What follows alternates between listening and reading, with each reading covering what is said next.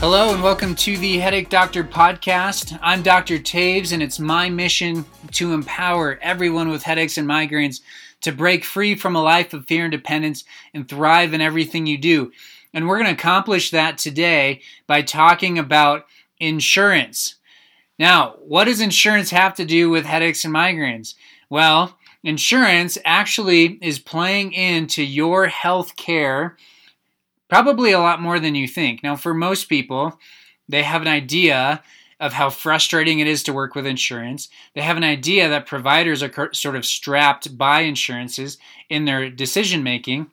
But we're going to talk about insurance today and why it needs to change and why you, the headache or migraine sufferer, are affected by that. And then maybe a couple things that you can glean from this in a sense where maybe you're limiting yourself in your search for relief by sticking with your insurance company.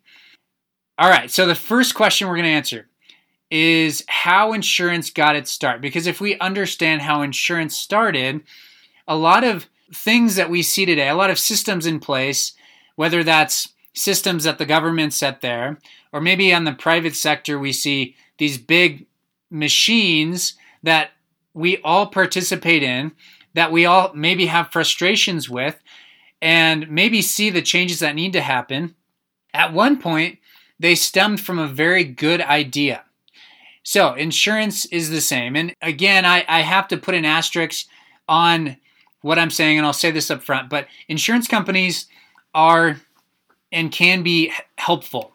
So if you have a catastrophic injury, if you are hospitalized for an extended amount of time, if you have astronomically high medical bills, we're all very thankful for insurance. And so don't hear me wrong. If you are someone that has been saved by your insurance company, that is a very good thing. And you should be thankful for that and excited about that. That's not what I'm talking about.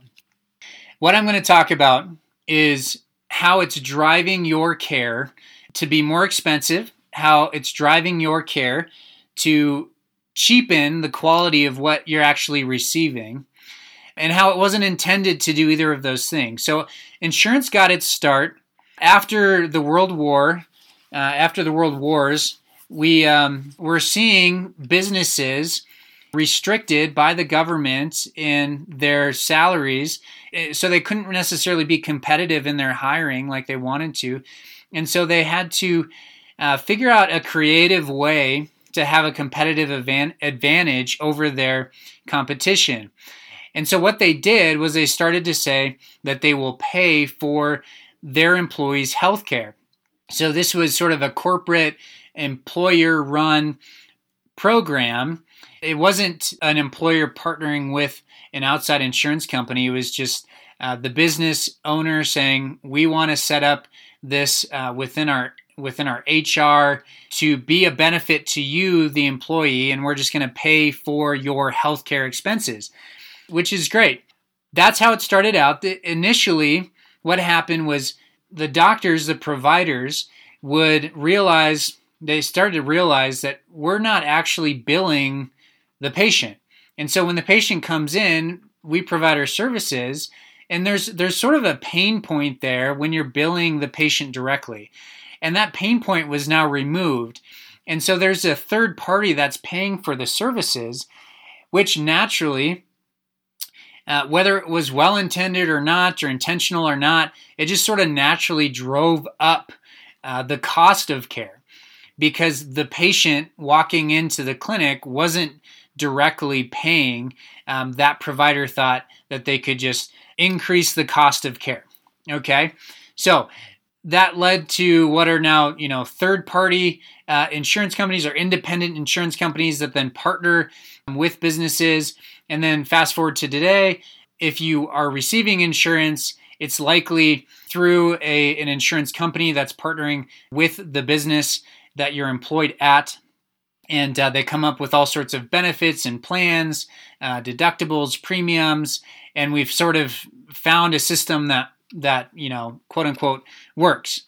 Now, what that does for me personally, I'll talk from my personal experience, but let me just say that my clinic, I don't work with insurance companies. And that was an intentional decision, not just because it's something that I think it's easier to work directly with the patient. It is, but it wasn't just because my business model would be more successful. A lot of what drove that is the quality of care that the patient receives. So I'm going to talk about the quality of care with insurance from a physical therapy perspective because that's what I know.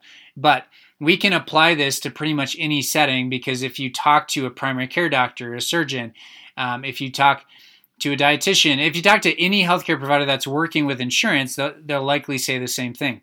So, working with insurance companies. In the physical therapy world, the insurance company, being the third-party payer, is going to dictate what the cost of care is. So what I as a provider can bill or what they'll reimburse me for. So that rate of reimbursement is basically run by the insurance company. Okay? So that kind of makes sense. These insurance companies got big enough where they can basically control what's happening because there's usually not the healthcare system is usually smaller. They're a smaller fish than the big insurance company. And so the insurance company has more control over that company, over that clinic or the hospital. And so the insurance company is really going to have a large say in what reimbursement looks like. And then that reimbursement is going to drive care because they're businesses. The clinics are businesses. These healthcare centers and facilities are businesses. So they need to be profitable and they need to see a return on their services. So the third party, the insurance company, says when you as a physical therapist do a therapeutic exercise, and I don't know the actual numbers here, but I'm gonna ballpark where they're at. So if I as a physical therapist am going to take a patient through band exercises, and I do 8 minutes of that, I might get paid $37 for that 8 minutes. And so I will bill 1 unit of therapeutic exercise and get paid $37. So what happens is in a PT session, you as the patient, and this is what oftentimes happens in PT clinics, is you get, a dozen exercises, and every time you show up, they take you through those exercises, and they'll bill 2 or let's say 3 units, maybe 4, so 3 units of therapeutic exercise, which is going to be somewhere just over $100 for that visit. Now, if they were to perform manual therapy, so meaning you as the patient are getting worked on from the provider, they're using their hands, they're doing things like joint mobilizations, different types of massage, they're working with their hands on restoring mobility, which is more effective, not that doing exercise isn't helpful, but it really is more valuable for the physical therapist to work with you with their hands. But what happens is the insurance company says, well, we don't think that is as effective or valuable, and so we're going to only reimburse at like $29 for a unit. So if the physical therapist wants to make more money, they need to bill therapeutic exercise. Now, there are ways to sort of change or justify therapeutic exercise over a manual therapy. But oftentimes the manual therapy is not the focus because it doesn't pay as well. And so the insurance company is influencing the clinic and that provider specifically because the clinic owner is going to say, hey, we need to bill more therapeutic exercise, which happens, and every clinic I've worked at wants to bill the higher code because you get reimbursed more. And so the patient will receive therapeutic exercise, and I'd like to say it's because that's in the best interest of the patient. And what my conviction is as a provider is I cannot justify having someone show up twice a week for 45 minutes, an hour, half hour, whatever it is, and watch them do exercises that they could be doing at home and bill the insurance company for it. That to me seems like I don't want to say a waste of time, but in certain scenarios, it can be a waste of time, but it's not as valuable as me working one-on-one, hands-on with this patient. Okay, the second thing that we see within physical therapy that is driven by insurance companies. So because the reimbursement for physical therapy services, and it has gone down, so it's not like every year they give us a 6% raise. They don't. It either stays the same or they drop. And so what happens is the physical therapy clinics need to figure out a way to keep their costs down. And so they will hire techs and aides, which techs and aides can be very helpful. But I do not use techs and aides because, for the most part, when I am working with a patient as a physical therapist using my hands, the tech or the aide doesn't really have a role in that. But if you're working with insurance, it's much more profitable to pay the tech or the aide minimum wage, maybe a little bit more than minimum wage, while you can still get reimbursed and bill based off the physical therapy license.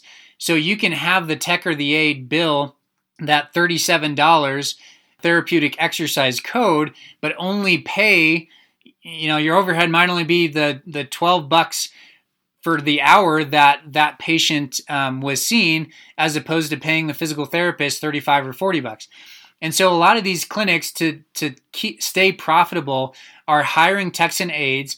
And so one physical therapist will have maybe 3 or 4 patients in the facility at one time, and they'll just have techs or aides working with them.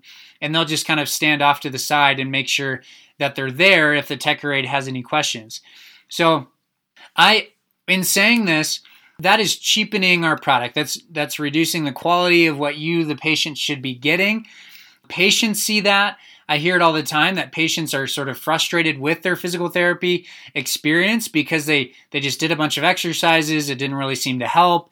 And then they wound up sort of losing trust in physical therapy as a whole, which, if you listen to my last podcast, the physical therapist has an incredible amount of value in the healthcare system if done right, if seen the right provider, and if we go to the physical therapist initially.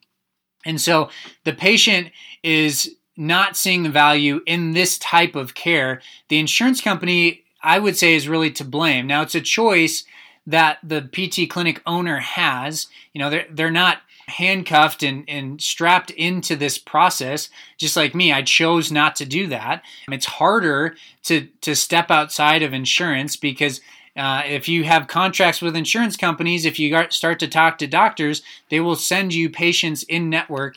And then the insurance company sends the patient and says, hey, this patient has 12 visits, and then you use all the 12 visits.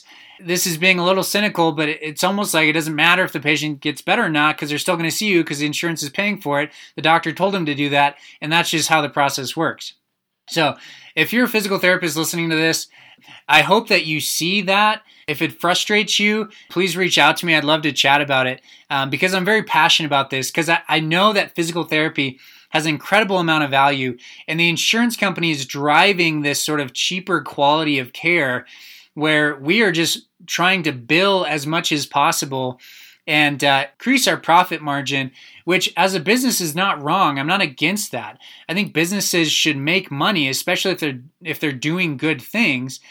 But what should be our primary focus as providers and as clinics is the patient's needs. The needs of the patient come first. They say that at the Mayo Clinic all the time. That's their motto. And so when I opened my business, I went into it with that idea. I want the patient care to be the focus of what I do and how I structure my clinic and how I see the patient and the type of care I'm providing. And so I made a decision to not work with insurance companies. Now, there are clinics that work with insurance companies that I do see have the needs of the patient in mind. Now, you can do things the right way within insurance. As a business model, I do think it sort of limits you to potentially a geographical location where you have connections to those providers. Those providers have patients that are in network. They send them to you. And so it limits who you're talking to.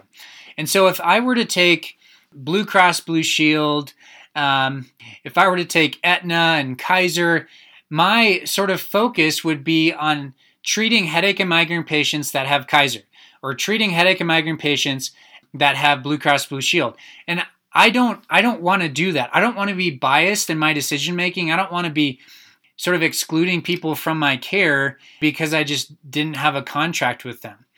Now, I could set up my practice as having insurance and then also seeing cash pay patients because clinics do that. But my bigger picture, my bigger vision is to truly help everyone with headaches and migraines. And so working with insurance companies, there's that sort of temptation to drive that temptation to hire the tech, to bill in a certain way, to start doing exercises because you make more. And I didn't want that temptation at all, because the type of care that I've seen that works and that patients need is this one-on-one, hands-on, restoring the body to normal function. And if we can do that, that's incredibly valuable. So someone with headaches and migraines should see the value in that. And so the problem is that when you have headaches and migraines, you've gone through the healthcare system. If you listen to my last podcast, you're sort of familiar with that, the system and how it can lead to this sort of hopelessness. And so you're kind of broken down. So trusting a physical therapist, which in your mind might be just like doing exercises in a gym, is a challenging thing. But really the cost of care can be very affordable when it works. And so the problem is not that healthcare is expensive, because I think going to see the mechanic is expensive, and it's not because of what they charge me. It's because every time I take it there, it seems like it still has a problem. And so it's very expensive to go see someone and then leave and still have a problem. It doesn't matter if they charge you $100 or $1,000. It feels expensive. But if they can fix your problem, then the value is there. And the value for headache and migraine sufferers is, it's almost like you can't put a price on it.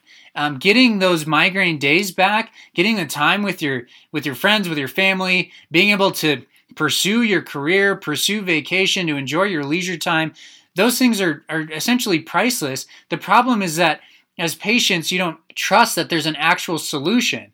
And so that all stems from the healthcare system problems we talked about last time. It stems from the insurance company driving this cheaper product within physical therapy and within other realms of healthcare as well. But that cheaper product, I apologize for. I wish that physical therapy looked different. I wish that I could say, just go see a physical therapist and they will provide you with incredible value and they will change your life. Unfortunately, I can't say that. There are a lot of good physical therapists out there, and you can find them, and I want you to pursue that. But there's also a lot of physical therapists that I think are caught up in this system, and oftentimes they're frustrated with the system, but they're in it, and it's just what they know, and they don't know how to get out of it. And so I don't want to blame physical therapists, but I do think that, and I don't think the people working in insurance, I feel like oftentimes, because I've talked to people that work with insurance and they see the problem too, just this whole system's so big, it's hard to get above it and figure out how to solve the problem. But as you, the headache or migraine sufferer, I think it's affecting you.